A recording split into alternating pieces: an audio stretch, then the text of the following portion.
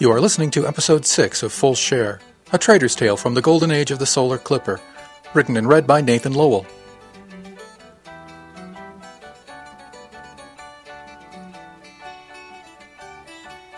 Chapter 11, Betris Orbital, 2352, June 11.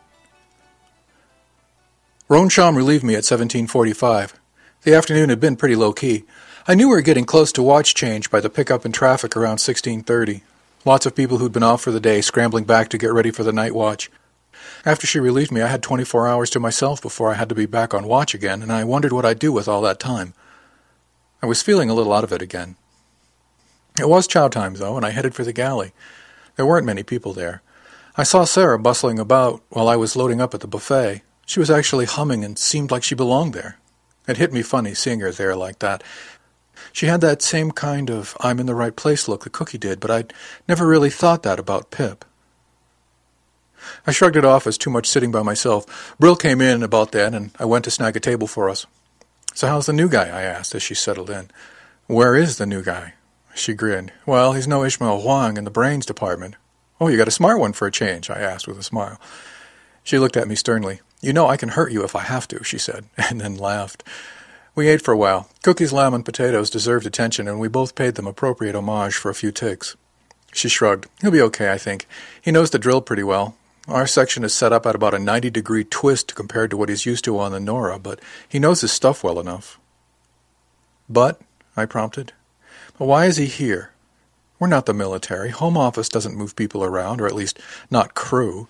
They may move an officer or two occasionally, but not crew. Why is he here on Betris?" My mind was still on Sarah. My mouth started running by itself. "Maybe Lois wanted him aboard," I said idly. Brill got a funny look on her face and said, "You're talking about the ship that way again." I blinked a couple of times and remembered what I'd said. "Oh," I said sheepishly, "sorry. That was weird even for me." "Actually," she said with a sigh, "that's pretty typical for you." She said it with a laugh in her eyes, and it struck me funny, and I laughed with her. "You think the ship is manipulating us?" I shrugged. "It wouldn't surprise me," I told her with a grin, "but no, not really. Something's going on, but it has nothing to do with magic ship juju." "Like what?" she asked, chasing the last of the lamb around on her plate with the tines of her fork. "Well, like why is Sandy on no duty and injured status?" Brill just blinked at me for a tick. "Is this a trick question? She broke her arm on the bridge the other day." I gave the faintest of nods to the table where Sandy sat with Dick Graves, the Spec 1 astrogator. They were having a quiet discussion about some kind of mathematical inversion sequence while they ate. Brill glanced that way and looked back at me with a thoughtful look on her face. She said. "I never thought somebody on no duty injured with a broken arm would actually be using that sling." "Yeah, I was thinking the same thing myself," I said, "and when Sandy came back from medical this afternoon, she asked me a really interesting question about why anybody on gangway watch needed two hands." Brill looked thoughtful at that. "I wonder if anybody else has asked that question," she said, as much to herself as to me. "How long did they say you were going to be on second watch?" "Until the ship is repaired and gets underway."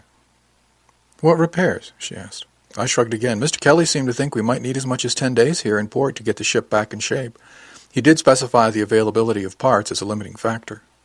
"Parts?" she asked. "What kind of parts?" "Don't know, but I can tell you we went through a ton of communications boards. ShipNet was a smoldering pile of rubble. Literally. I burned my fingers on it."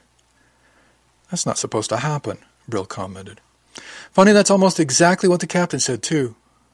"You had quite an adventure up there, didn't you?" she said. "When did you get the Spec 2 and systems, and why didn't you tell me, you rat?" "Oh, well, we were kind of busy, and I wasn't sure Mr. Von Nichols meant it when he said I'd passed and he'd noted on my jacket if we lived." "If we lived?" she asked. "Wasn't that before we found out about the scrubbers?" "Oh, yeah, but it was also before we got the ship's vector changed enough so he wouldn't slam into Betris." "Slam into Betris? What are you talking about?" she asked, but I could see she put the pieces together by the way her eyes flashed. "Ballistic trajectory. We had no steerage way," she said softly. "Yep." "But the captain said we were in no immediate danger. She repeated it," Brill said. "True, and at the rate we were going, it would have been at least a whole day before we hit. Hardly immediate." "The hell was going on up there?" she asked. "I have no idea. Mr. Von Nichols grabbed me as soon as I hit the bridge and had me boot up the portable. He gave me a copy of the ShipNet code to run. It wouldn't run on the portable the way it was, so I patched it. When I got it running, He gave me his little "congratulations, you just passed the test" speech, but instead of his normal "and I will sew note in your personnel jacket this afternoon," he told me, "and if we live, I'll sew note in your personnel jacket." I chuckled, remembering it. I thought he was kidding. About what? About the test. That was about the time I actually looked up. I could see the planet. "You didn't think to mention this when you got back?" she asked incredulously. When I got the ship code rebooted, Mr. Kelly was able to get the maneuvering thrusters online, and we turned and started firing the kickers so we'd miss the planet. Then Mr. Von Nichols took me down to Systems Main, and we rebuilt one whole cabinet of parts of about 4 more. After that, we had ShipNet up and running, and he let me go. Brill laughed at that. "You say that so nonchalantly." "Oh yeah, I got done saving the ship and went back to work." I snorted. "I hardly think I saved the ship. There were a lot of people working hard to keep our behinds behind us. I didn't even find out that he'd actually added it to my jacket until my debriefing interview." "Your debriefing interview?" she asked with that "tell me more" tone she had. "Yeah, I guess it was the day after. I was thinking hard because everything was so jumbled. You sat with me and we finished the watch after the scrubber mess." "I remember," she said. "Well, I was so tired I slept through breakfast, but woke up mid-morning and went up to get some coffee. Mr. Von Nichols was waiting on the mess deck. He took me back to the office, and the captain and Mr. Maxwell recorded the interview for the insurance people." "The insurance people?" "Oh, yeah, that was an expensive exercise in system touring, don't you think?" "And that was when he told you he'd updated your jacket?" "Well, not exactly. He didn't mention it at all until I was heading out the door, and all he said was, 'We lived.' I looked in my tablet afterwards and saw that he'd updated my jacket with the Spec 2 systems, and the captain, Mr. Maxwell, and Mr. Kelly all endorsed it." She pulled out her tablet and looked me up. "Interesting. I wonder what they're up to." "Dunno, but they put on a good performance offering me this post, so I'm just going to play my role." "Are you any good at improv?" she asked. "Geez, I hope so," I told her, because nobody's given me any lines. "Well, I guess you're in no immediate danger," she said with a grin. We both laughed so loud that Dick and Sandy looked over to see what we were laughing about. As we were bussing our dishes, I asked her, "So, are we going out tonight? Is there a group?" She shook her head. "I don't know, but I'm played. Babysitting Golden Boy was exhausting. He'll be okay, but after the week we've had, I just want to sleep. I don't know who else is around." "Not many but second and third. I saw Bev go out earlier, and she hasn't come back. Where's the favored watering hole here?" "Got me. I didn't go out when we were here before." We pointedly did not mention her last night in Dunsany, or the dreamy-looking expression she wore for most of the whole next day. We separated at the passage, and I headed for deck berthing. Pip wasn't in his bunk, but Art was just changing into his civvies. "So where's the place to be on Betris?" I asked him. "Hey-ish. Down on the O2, turn port off the lift. Look for a Lazy 8, that's it." "Lazy 8?" I asked. "It's a cowboy bar?" "A cowboy bar?" He looked at me strangely. "What's a Lazy 8 got to do with cowboys?" I sighed and started again. "Joke. Nothing. You mean an 8 laying down horizontally. You got it. I don't know why they have that as a sign. It's not the name of the bar. Let me guess. It's called Infinity." "How'd you know?" "Oh, it's just a guess." "Good guessing. I'm going to go out and get something for dinner. Maybe I'll see you there," he said. I just waved. I was faintly disturbed, and I didn't know why. How could he not know that? I remembered Fong saying, "Art probably won't know this morning," but I didn't really think it was that literal. The odd thought crossed my mind that Lois was taking care of another one. And me too. Go out or stay in? I thought about it for about 3 heartbeats before I headed for my locker and started strapping on my civvies. Before I left, I made one pass through the head, cleaned my teeth, swiped some Dupil across my face. Chuckling, I trimmed the hairs on my nose and clipped my nails for luck. I remembered Dunsany and began to wonder if I wanted to go out after all. When I slipped into my jacket, I could still smell Alvarez on it. I almost took it off and went back to my bunk. "You're being stupid," I said to the face in the mirror, and he agreed. I stood there for a tick, then pulled the Dolphin from my ship suit, stuck it in one pocket, put my tablet in the other. The Dolphin clicked against something, and I found Henri Roubaillet's data chip in there where I'd left it. Surreal. Never knew when I'd get back to Dunsany. Maybe my next ship was headed that way and I'd buy a couple more shirts. I put the chip carefully in my locker and slammed it shut. I didn't need that tonight, and it wouldn't do to lose it. Some things you can't buy. In 2 ticks, I was off the ship and heading across the docks. I had a feeling that Rowan was watching me walk away in the camera pickup, so I casually slipped the jacket off for a moment so she could get a good look. It gave me a giggle to think of her watching, and I hoped she knew I did it for her because it was sharply cold on the docks. As soon as I got out of pickup range, I put the jacket back on and laughed at myself. At least I amused me. What I was about to do, I didn't really consider until the lift doors opened to the raucous and humid O2 level. One thing about living with a single woman all your life, you get sensitized to context, and the lift opened into a potentially hazardous context. I kicked myself for not recognizing it sooner. 2 levels down from the docks was the industrial section of the orbital. Where everything above the docks, levels 1 and up, was the nicer section, everything below the docks was prefixed with an O and was the less nice section. If Betris Orbital was anything like Dunsany, I was about to leave nice territory and step into naughty country. It was early yet, station time, so it wasn't as crowded as it might have been. I wasn't terribly worried that something would happen on the way to the bar, but I remembered the bubble that Beverly could generate by the sheer force of her will. She could walk through the densest crowds. They'd part for her like silk on a razor. Of course, she had that black leather she-bitch thing working for her. I wasn't going to be able to do that in my corduroy peacoat and blue jeans, but I remembered the cat-like way she walked and just thought, Panther, as I stepped off the lift. I turned to port and headed down the corridor. I didn't have to go far before I realized that Panther might work for Bev, but it wasn't going to work for me. It only took about the second time some guy bumped into me and pushed me off my stride. I recovered and figured I'd try dolphin instead, and concentrated on swimming through the sea of people, between the shoals of spacers, and around the obvious obstacles. Amusingly, it worked, and the sea of humanity parted around me much the same way as it parted around Bev. I laughed out loud at my own idiot mind as I remembered that Panther was the wrong word for Bev anyway. Bev was wolf. I remembered that growl she'd given Roan on the mess deck the other day, almost ran into a bulkhead. Chuckling at my own lunacy, I swam on and found myself outside a door with a big elongated 8 horizontally across the top of the door. Welcome to infinity, I thought, and slipped between 2 shoals of spacers and swam on into the bar. Inside was so much like Jump on Dunsany that I couldn't quite believe it.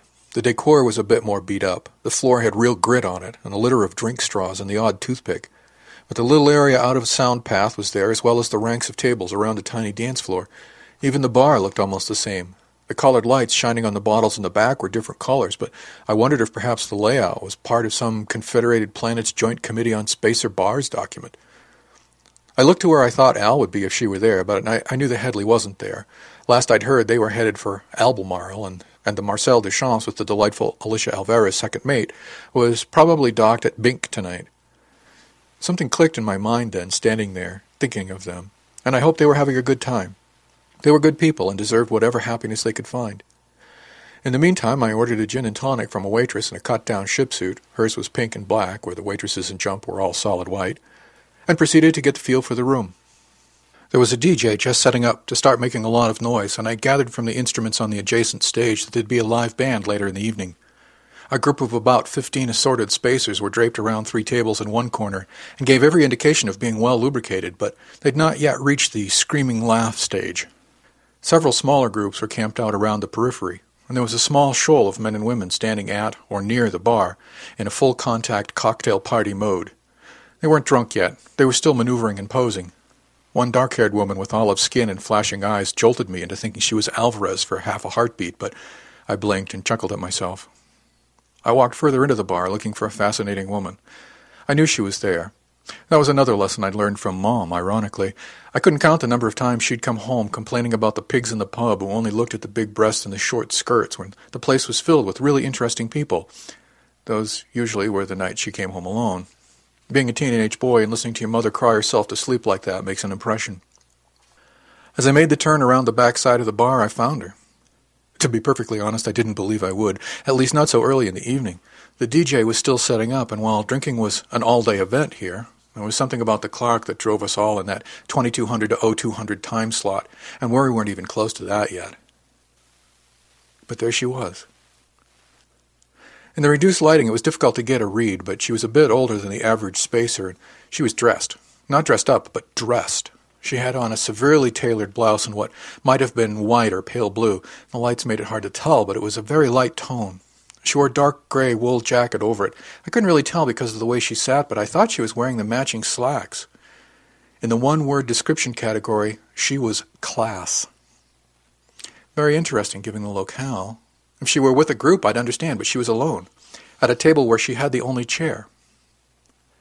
I faded into the woodwork for a time and just observed. She sat there alone, but apparently relaxed, which was unusual even for a woman alone in a restaurant, let alone a spacer bar. Contradictions, contradictions. I crossed to where she sat, deliberately moving into her line of sight before coming toward her. I hate to drink alone. May I join you? Her eyes flicked to my face and then went back to looking at nothing out in the middle distance. That line was old when I was your age, kid, she said. But she had a bit of a smile, and she didn't say no. All the good ones have been old for much longer than that, I suspect. I smiled back. I still don't like to drink alone. Sorry, kid. Only the one chair, and I'm not getting up, she said, not even looking this time. Oh, chairs aren't the problem. Tell me to leave and I'm gone. She looked at me then, and a quick flicker up and down before looking back at nothing. I'm old enough to be your mother, kid. Do you have some kind of Oedipal complex? Actually, and not to be rude, but I think you're old enough to be my grandmother. That's a comment on my age, not yours, besides which I have no desire to kill my father, and you don't seem to be the Jocasta type. She looked at me directly for the first time. Jocasta? Oedipus's mother. Her name was Jocasta. You don't seem much like her. Did you know her well? She asked with an amused smile. No, but you don't seem the type to hang yourself, I told her. Don't be too sure, kid, she said. I smiled at her then and stuck out a hand. Call me Ishmael, I said. Do you see me as a whale? She blurted, and I shook my head. Now, that was Ahab. Ishmael was just swept up in his wake, as it were, and I'm not that Ishmael. I kept my hand out. Are we going to play Stump the Chump in the literature category all night, or are you going to introduce yourself? She looked at me in the eye for the first time. She had beautiful eyes, but so sad. Also calculating, but her lips curled up on one side in a charmingly crooked grin, and she slipped a cool, smooth hand into mine. Cassandra. You're kidding, right? I asked. She was still looking me in the eyes, and she hadn't let go of my hand. What do you think, Ishmael? I think I need to find a chair, I told her, but made no move to reclaim my hand. She nodded one tiny nod, slipped her hand from mine, and used one of those well-manicured fingers to indicate which chair she thought I should fetch. I knew right then I was in for an interesting evening. I pulled up the indicated chair and settled down across from her where I could see her. I settled into mine, and she settled back into hers. She drank without speaking, delicate sips, looking into the glass each time, as if to verify the location of the loose pieces of ice. I nursed my gin and tonic. It was my first, and I suspected it would be my last of the evening. I really wasn't that much of a drinker, although I appreciated the social lubrication that the rituals provided. We didn't speak again for quite a while. Finally she said, Are you always like this? I considered the question carefully and with a great show of pondering. No, I said finally. Sometimes I'm much worse. And I grinned.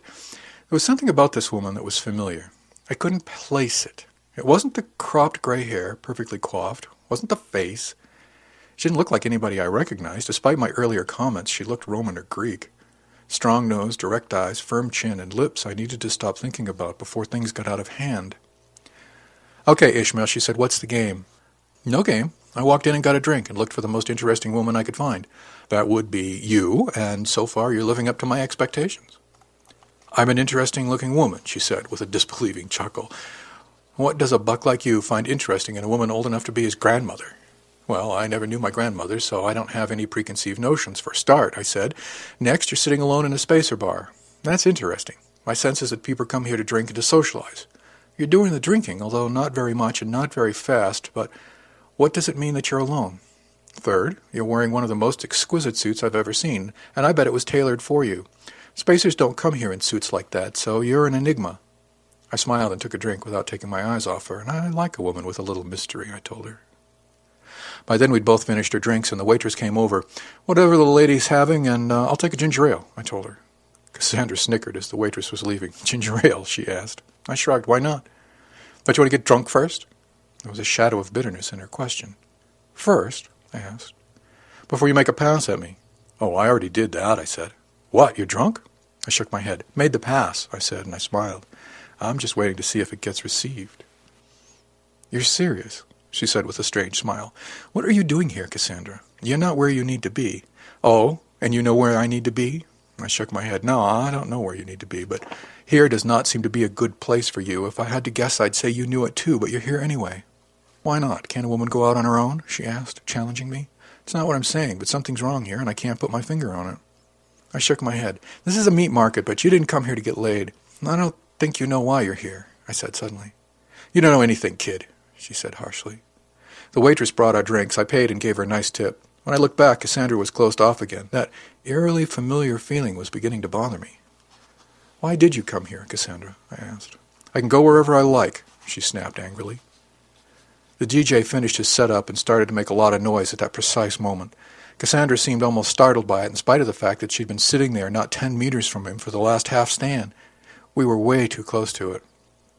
I stood up, downed my drink like it mattered, and skittered the empty off of the table. I held my hand out to her and nodded toward the door. She looked at her drink, looked at my hand, and back at the drink. The music went into a particularly painful riff, and she stood, leaving the drink but taking my hand. I led her out of there, and we made our way to the lift. She walked beside me. I didn't let go of her hand, and she didn't try to reclaim it. It reminded me of Alvarez, but it wasn't quite the same yet. She was still closed off, and I wondered what she was thinking. It was still turning into an interesting evening. We got onto the lift, and I punched 6. "Do you know where you're going?" she asked, finally letting go of my hand. I shook my head. "Somewhere up there. 6 should have shops and offices. Not too many people around, and we can walk without being bumped into, but not so few people about that I need to worry that you'll try anything funny with me," I told her. She had a positively dazzling laugh. "I think your reputation has already been besmirched beyond repair, Ishmael." "Oh, I don't know. I think it might be easy to damage further," I smiled. In the light of the lift, she was absolutely striking. Yes, she was probably 60, but as Sandy had pointed out, that was barely middle-aged. She had a classically gorgeous face, and the gray in her hair wasn't the solid color I'd thought in the bar, but more of a silvery highlight in her pale blonde. She stole my breath. The suit emphasized the lushness of her body, and while she was only a little taller than I was, still statuesque. "What?"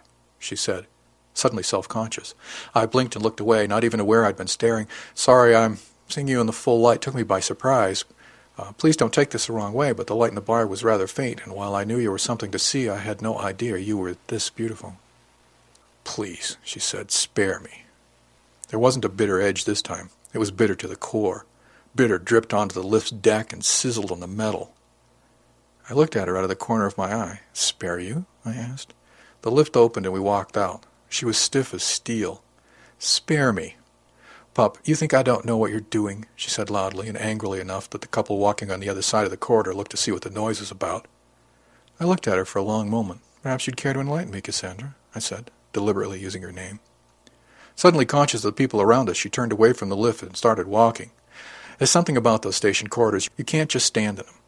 I don't know if it's the curve that drags you forward, but she was no more immune to whatever force it was than anybody else. I fell into step and I waited. "I have a mirror," she said bitterly. "Perhaps you should let somebody check that mirror out," I suggested softly. "It seems to be reflecting badly." "You take me for an idiot," she spat. "Well, I didn't up to now, but you may convince me yet," I joked lightly. I was afraid I knew what this was about. I'd seen it before and I didn't know how to deal with it. "Oh, give me a break." She turned on me and got right in my face. She was actually about 3 centimeters taller than me. Not a lot, but enough that she could look down. I'm an old woman. I've had more men try to get into my pants than you can imagine. That "oh, you're so beautiful" line works on young chickies, but you can't expect it to work on an old bat like me. What do you take me for? God, she was magnificent. I just looked at her with a smile and noticed there was a closed shop behind her with a glass window in the door. I caught her arm and whirled her about so she could see her face in that mirrored glass. I never would have been able to move her if I hadn't caught her by surprise, and I pointed to the window. "You are magnificent. Look at that face." I grabbed her chin and tilted it to the side. "Yes, you're older than me, but if you're an old woman and the problem is that I'm too much of a kid, then I can accept that. Truthfully, I probably don't have that much to offer women like you, but if you're an old woman, then I can't wait to get old enough to take you on because you're worth any 10 of those young chickies that seem to have you so bothered." I caressed the side of her face and watched the way my hand moved across her skin and cheek, tracing the cheekbone. "Look at that structure. There's a woman in there. Somebody who's worth something." I slipped my fingers through her hair, still watching her in the mirror and slowly getting a handful of the softly cropped hair at the back of her head. I gave it a little tug, and I felt the resistance, but also the quickening inside her. Look at that magnificent creature. So alive I can barely stand to look at her for fear of her fire. I released her hair and let my hand slide down her neck as I slipped an arm around her from behind. I hugged her to me so I could reach up my mouth to her ear. "Look at that shape," I whispered. "That's the shape of a woman, a fully grown woman, not some half-developed child." I pulled the tails of her coat back and let my left hand trail down her side, cupping her hip bone before moving down the outside of her thigh, smoothing the luxurious fabric. I looked at her eyes in the mirrored glass and said, "That's what your mirror should be showing you." I gave her a tick or two to look. "If it's not what you're seeing, maybe you need a better mirror." We stood there like that for several heartbeats, and finally she let out a quivery breath and smiled at me in the glass. "Damn," she said, "you're good." I knew at that instant who she reminded me of. I shrugged, with a little grin, and said, "Classical training. Don't underestimate the value of a liberal arts education," I choked. I had no idea what the phrase meant, but it was something I'd heard around the house a lot as a kid. She straightened away from me, and I let her go, letting my hand slide across her body in a farewell caress. She turned to me and started to say something, but I stepped in close and kissed her mouth very, very gently. She kissed me back. It was wonderful, but in 2 heartbeats it was done. I stepped back to give her room. "You were about to say goodnight, weren't you?" I said. She looked at me then. "Yeah, I guess I was," she said, "but thank you for the use of the mirror," she said softly. She reached out to me with one of those long-fingered, cool hands and took my cheek in her palm. "It's the circumstances, Ishmael Huang."